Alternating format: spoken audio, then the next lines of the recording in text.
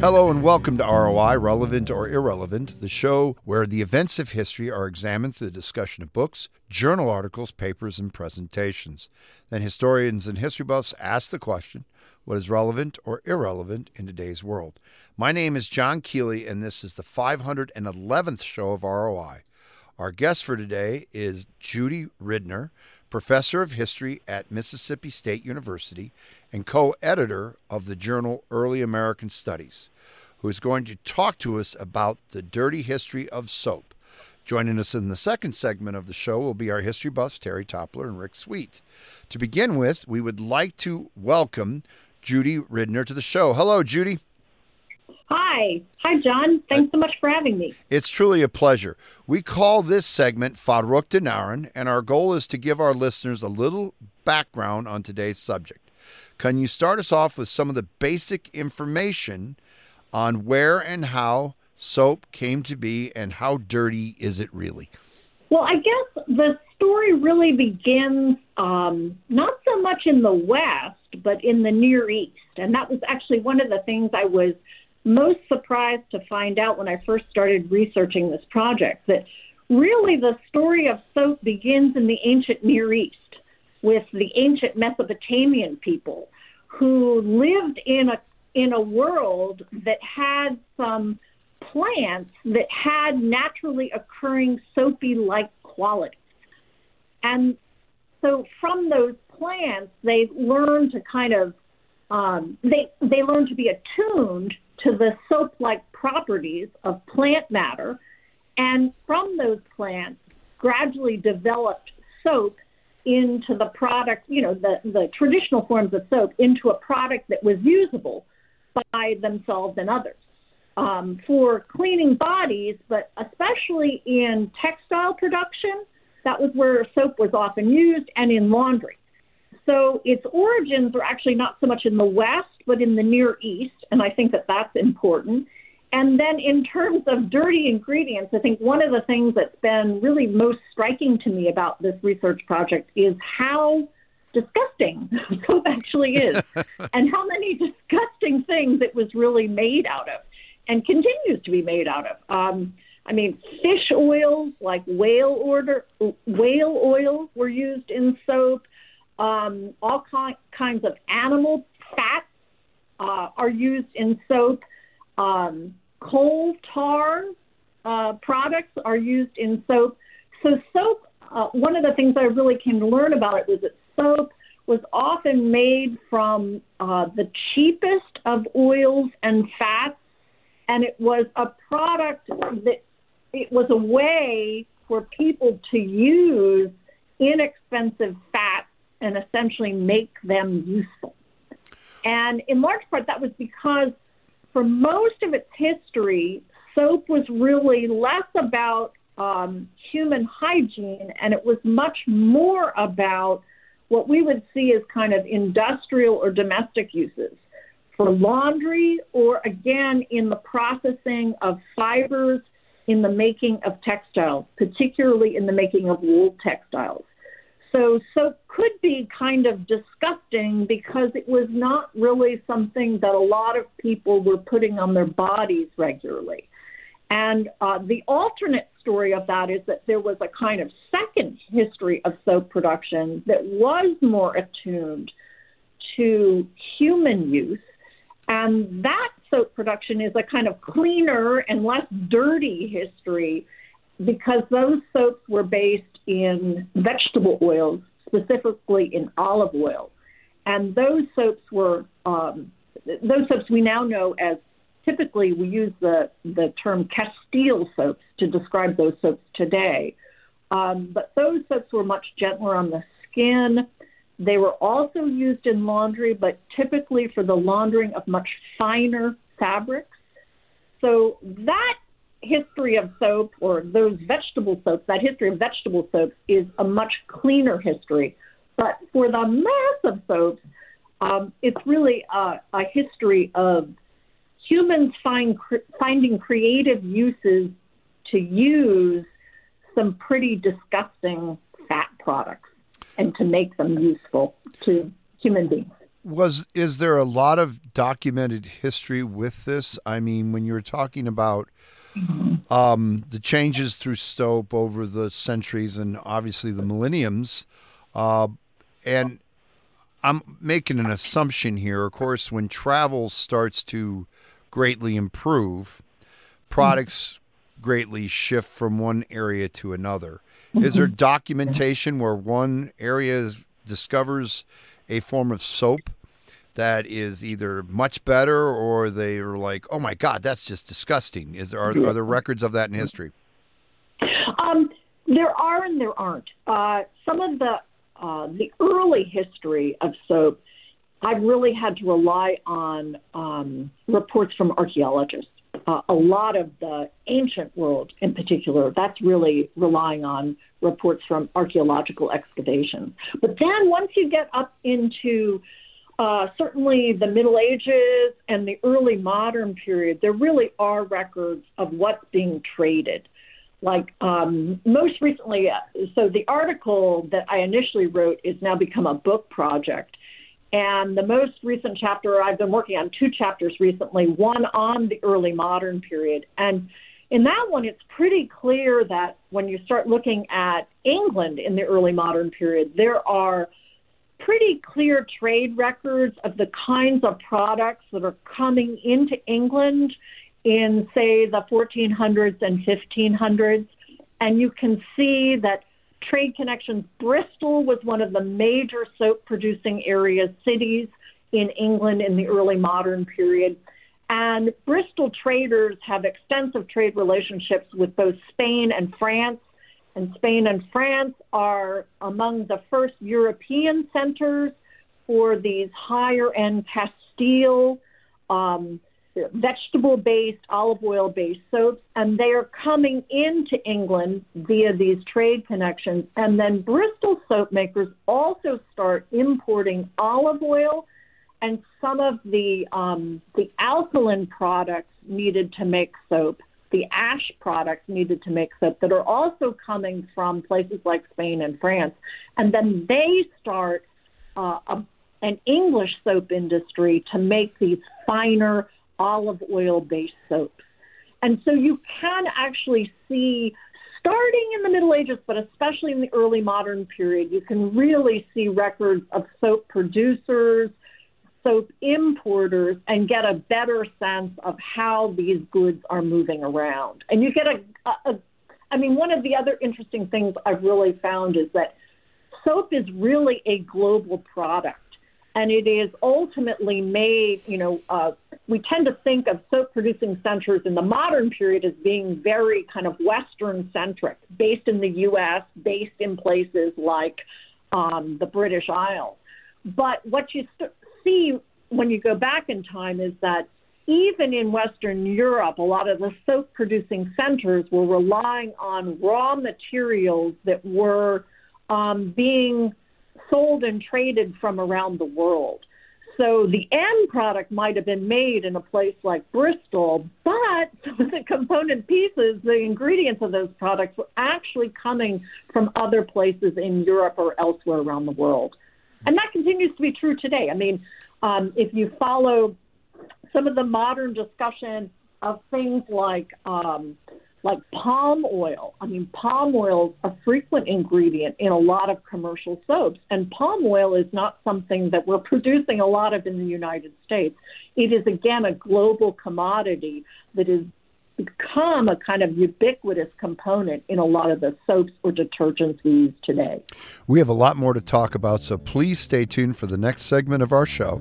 This is ROI on KALA, St. Ambrose University, 106.1 FM. In times of joy, in moments of grief, broadcasters come through, even when all else fails. Today, with more ways than ever to experience the moments that transform our lives, Americans still choose broadcast radio and television more than all other media combined. We are the local broadcasters of radio and television, reaching more people, touching more lives. Brought to you by the National Association of Broadcasters and this station.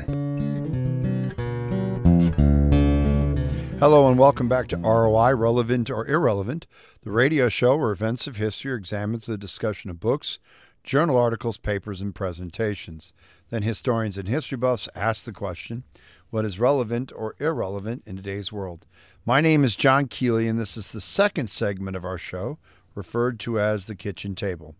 Our noted guest for today is Judy Ridner, professor of history at Mississippi State University and co-editor of the journal Early American Studies. And we're talking about the dirty history of soap. Our history buffs for today are Terri Toppler and Rick Sweet. And Terri, since you're the cleanest-minded person in this studio today, and that's not saying a lot, really, why don't you start us off?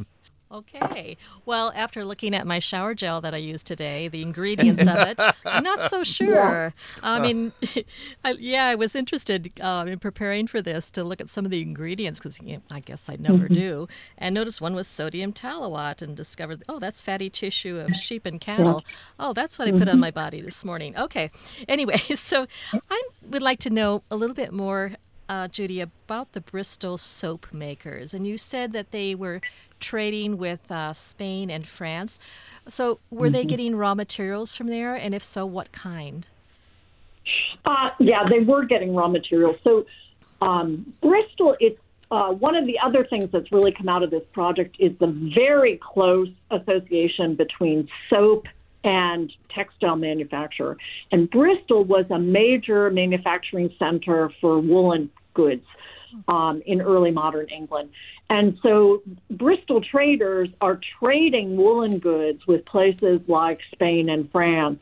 And then they are trading for some of the fine ash, the barilla plant ashes. It's the alkaline substance that they're using to make soap. And they're also trading for olive oil so that they could make finer, hard, white soaps that could be used in cleaning the finest, like linen fabrics of the time, and that could be used even in human washing. Because one of the things that actually becomes popular among the elite classes in England in the early modern period are what we would call soap balls.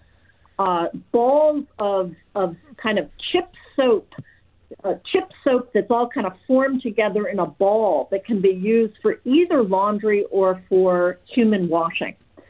And so Bristol, I can add, had a long-standing soap industry, and they were known for what was called a Bristol brown soap that was often made of fish oil. And so it was quite unappealing.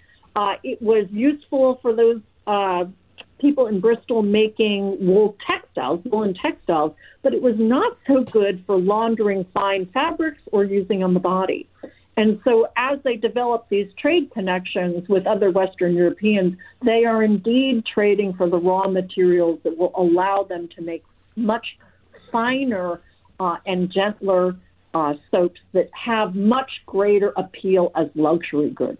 So for sure. And I'll also add to your comment about soap. One of the things that I've noticed with working on this project is, I am very fussy about what soap I use and buy, because start reading the ingredients and it does start to make you think about what you're putting on your body. Rick. Judy, I'm going to wind the tape back several thousand years. You made a comment in the introduction about a product from that was formed, soap was formed in Mesopotamia. I assume it was for textile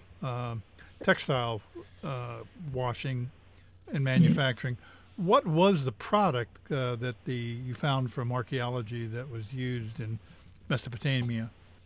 It was indeed. There have been some excavations of some ancient sites where textiles and even, as I recall, soaps were produced. And so these are just very, very simple soaps, which essentially consist, soap is at its basic a very simple product. It consists of a fat, some kind of an alkaline, and water. And so this is just a simple soap made of a fat, probably an animal fat, but in some cases a vegetable fat, but most of the ancient soaps, I believe, were all animal fats. And then an alkaline, essentially there are a lot of highly alkaline plants in that area, so a kind of alkaline plant-derived ash and water. So these are just very, very basic soaps, and they were often used by textile producers, mostly by people producing woolen goods in the ancient world. All right, let's modernize the question a little bit. When I was in Mali, Africa with my wife in the Peace Corps, we learned that their number one insect repellent was that they would take hot chili peppers, and really, really hot ones, and then throw them in a kettle, or a bucket, and then cut ivory soap into it, and then stir it and let it ferment, and then you poured it on the plants. And while pouring it on the plants, the soap did nothing to hurt the plant. Matter of fact, that's what made it stick. And the chili peppers were so hot that it kept the bugs away. So I guess my question is, that was in the 1990s. When did the modernization soap come along, and like what areas? Because ivory soap always prides itself on being just basic soap, and it seems to be the most natural. But then you've got other soaps, as like Terri was kind of alluding. You look at it, and it's got more of a smell, and apparently can clean better, but it's got some elements in there you're going, what the heck? When did this change? In the 20th century, I'm guessing? Mostly in the 20th century. So ivory soap is one of the first most successfully marketed soaps. It's done by Procter & Gamble in the 1880s. And it's really touted, and it's one of the first soaps in the United States to get touted as really for human use, as a kind of toilet soap for personal hygiene, for personal cleanliness. But most of the soaps that we know today are the result of essentially discoveries in chemistry that happened in the early 20th century. Some of them are results of kind of lab engineering and lab experimentation that go back into the 19th century, with a lot of experimentation of trying to produce essentially lab engineered fats. And then they're inspired by the fat shortages that happened during the First and Second World Wars that really kind of forced soap makers to engage in greater innovation and in kind of the kind of production of what I, as a historian, would describe as lab engineered fat. And that has that has a lot to do with the two world wars, the fact that the global supply of fats changed and became more reduced, and their uses got channeled into other kind of enterprises. And so it's really that World War I, World War II era that really gives birth to the kind of modern lab-engineered soaps that most of us have grown up with, that are not really, that what they are is really detergents rather than soaps. Detergents are engineered to essentially wash more cleanly, and to oftentimes they are also engineered to lather more consistently, and then there are all sorts of moisturizers and additives added to them to often make them more useful to more targeted functions like laundry or dish soap or bath soap or shampoo. So most of that has happened really especially since the Second World War. So it's a very modern phenomenon. Terri.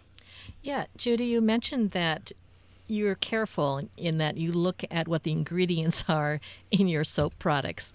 Are there specific ingredients that we should not want to put on our bodies? That's hard to say. What I would say is, the advice I would give is that after working on this project, I try to use vegetable-based soaps. So I use a lot of Castile soap. Now, of course, I still use regular old shampoo because if you go and look at a lot of Castile soaps, they are touted as being a product that you can use for anything, because that's traditionally what soap was. Soap was kind of an all-purpose product. You could bathe with it, you could do laundry with it, you could wash your dishes with it. It was for everything. It's in the 20th century where we get these really specialized products. So what I do is I try to read labels, and I try to look up these ingredients. Some of them are kind of hard to find. I mean, as part of this project, I've tried to, Google ingredients and try to figure out what these ingredients are. Some of them are kind of tricky, but if you do a little bit of digging on the internet, you can kind of figure out what's in these products. What I will tell you is that soap, at its essence, is a very, very simple product. And so generally, when you're seeing lots and lots and lots of ingredients, and generally when it's a commercially produced product, you are probably talking about more and more lab-engineered ingredients and a much greater likelihood that there are animal-based products in there, or perhaps oils like palm oil that many people would argue are that the extraction of palm oil is having very negative effects on parts of the planet. So I would just say you just need to be you need to be a savvy consumer, and I would say use the internet to kind of Google ingredients, and you can figure out what most of the ingredients are. Rick. Judy, the question in my mind going back several thousand years to now, I've written a question down. How did people stay clean without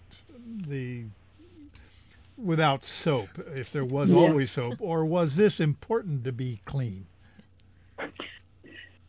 So it's a complicated answer. What I would say is it depends on the time period. To a certain extent, being clean has always been important to, at the very least, the most elite people, the most privileged people in basically every society going back to the ancient world. Now, the degree of cleanliness, so that's certainly true for elites. For the mass of people, being clean has really only been important relatively recently. And I think that's interesting. I mean, it's really since the 19th century that being clean and smelling clean has been important to the great mass of people in the world. So I think that it varies. And then I would also say how they stayed clean varied as well. For a long time, it's pretty clear that even those people who valued cleanliness did not always wash with soap and water. They often emphasized just water, or sometimes, like in the case of like the Romans, for instance, the use of oil and a scraper to kind of, rub your body with oil, scrape it off as a way of, first bathe yourself, oil your body, scrape it off as a way of washing yourself. And so one of the things that's been hard to do as part of this project is really trace exactly when and how people were using soap on their bodies. Because for sure, soap has been around for centuries and centuries and centuries. But when people were using it as a form of human hygiene is more difficult to trace. But what I can tell you is that for sure, people have been bathing with water for, since ancient times. But they were not always using soap as they were bathing for a long, long, long time, including the relatively recent past. Simply sponge bathing with water was enough in most people's minds to make them clean. Okay. It is customary that we give our guests the last word on the show. Judy, why do you think knowing about the history of soap is relevant in today's world? Oh, I think it's relevant for so many reasons. I mean, most obviously the pandemic. I mean, we've been, especially when the pandemic first started, we were told to wash our hands with soap and water all the time. And this was a form of disease prevention. So I think the pandemic has called, attention to this ubiquitous consumer good that we use every single day, and most of the time we never think anything about. So I think it's time that we think about this product, how we're using it, and what's in it, what the ingredients are in this. And then I also think the history of soap is so interesting because it involves like the history of women who were often working as laundresses. It involves the history of textile production. It involves the history of the human body. It involves the history of hygiene. So I think it's a product whose history just resonates so much with so many contemporary issues in the world today. Okay, Terri, why do you think it's relevant in today's world? Wow. Well, certainly we need to look at what the ingredients are. And I agree with you, Judy, as far as looking it up on the internet, because some of those words, I have no idea what they mean.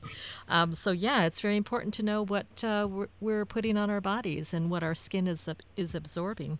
Forgive me for saying this, but Rick, come clean. Why do you think it's relevant? I will try my best. I was fortunate in my previous employment to travel all over the world in both developed and developing areas. And I noticed that there was a distinct difference in the human odor of people, particularly in Latin America and Africa and parts of Asia. And I never gave thought about the history of soap, that we are different. The English are different. The French are different. So that's why I think your work is incredibly important. Judy, keep it up. Okay. Thanks. When we come back, we'll wrap things up, so please stay tuned. This is ROI on KALA, St. Ambrose University, 106.1 FM.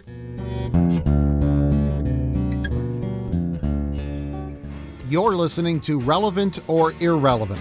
This series is produced at St. Ambrose University's KALA Radio and has been honored by the Midwest Broadcast Journalists Association and the Iowa Broadcast News Association for excellence in public affairs journalism. You can hear this edition of ROI and many previous programs in this series by visiting Spotify, Google Podcasts, SoundCloud, plus Apple Podcasts. ROI airs Friday nights at 9:30 p.m. on KALA HD2 and can also be heard at 106.1 FM in the metropolitan Quad City area. You can stream this show every Friday night at tunein.com. Search for KALA HD2. This concludes the 511th show of ROI, Relevant or Irrelevant. Our producer and engineer is Dave Baker. Our program manager is Rick Sweet, and the theme song for our show is titled Kayla's Theme, which was written and performed by Mark Zaptel. My name is John Kealey. We would like to thank our noted guests, Judy Ridner, professor of history at Mississippi State University and co-editor of the journal Early American Studies, who talked to us about the dirty history of soap. The history buffs for us today were Terri Toppler and Rick Sweet. This is ROI, Relevant or Irrelevant on KALA. The views expressed on this show are not necessarily those of St. Ambrose University or KALA. We would like to wish all our listeners to experience the great Basutu proverb, Hotso Pulanala, peace, reign, and prosperity. And remember, historians are horrible fortune tellers. Good night.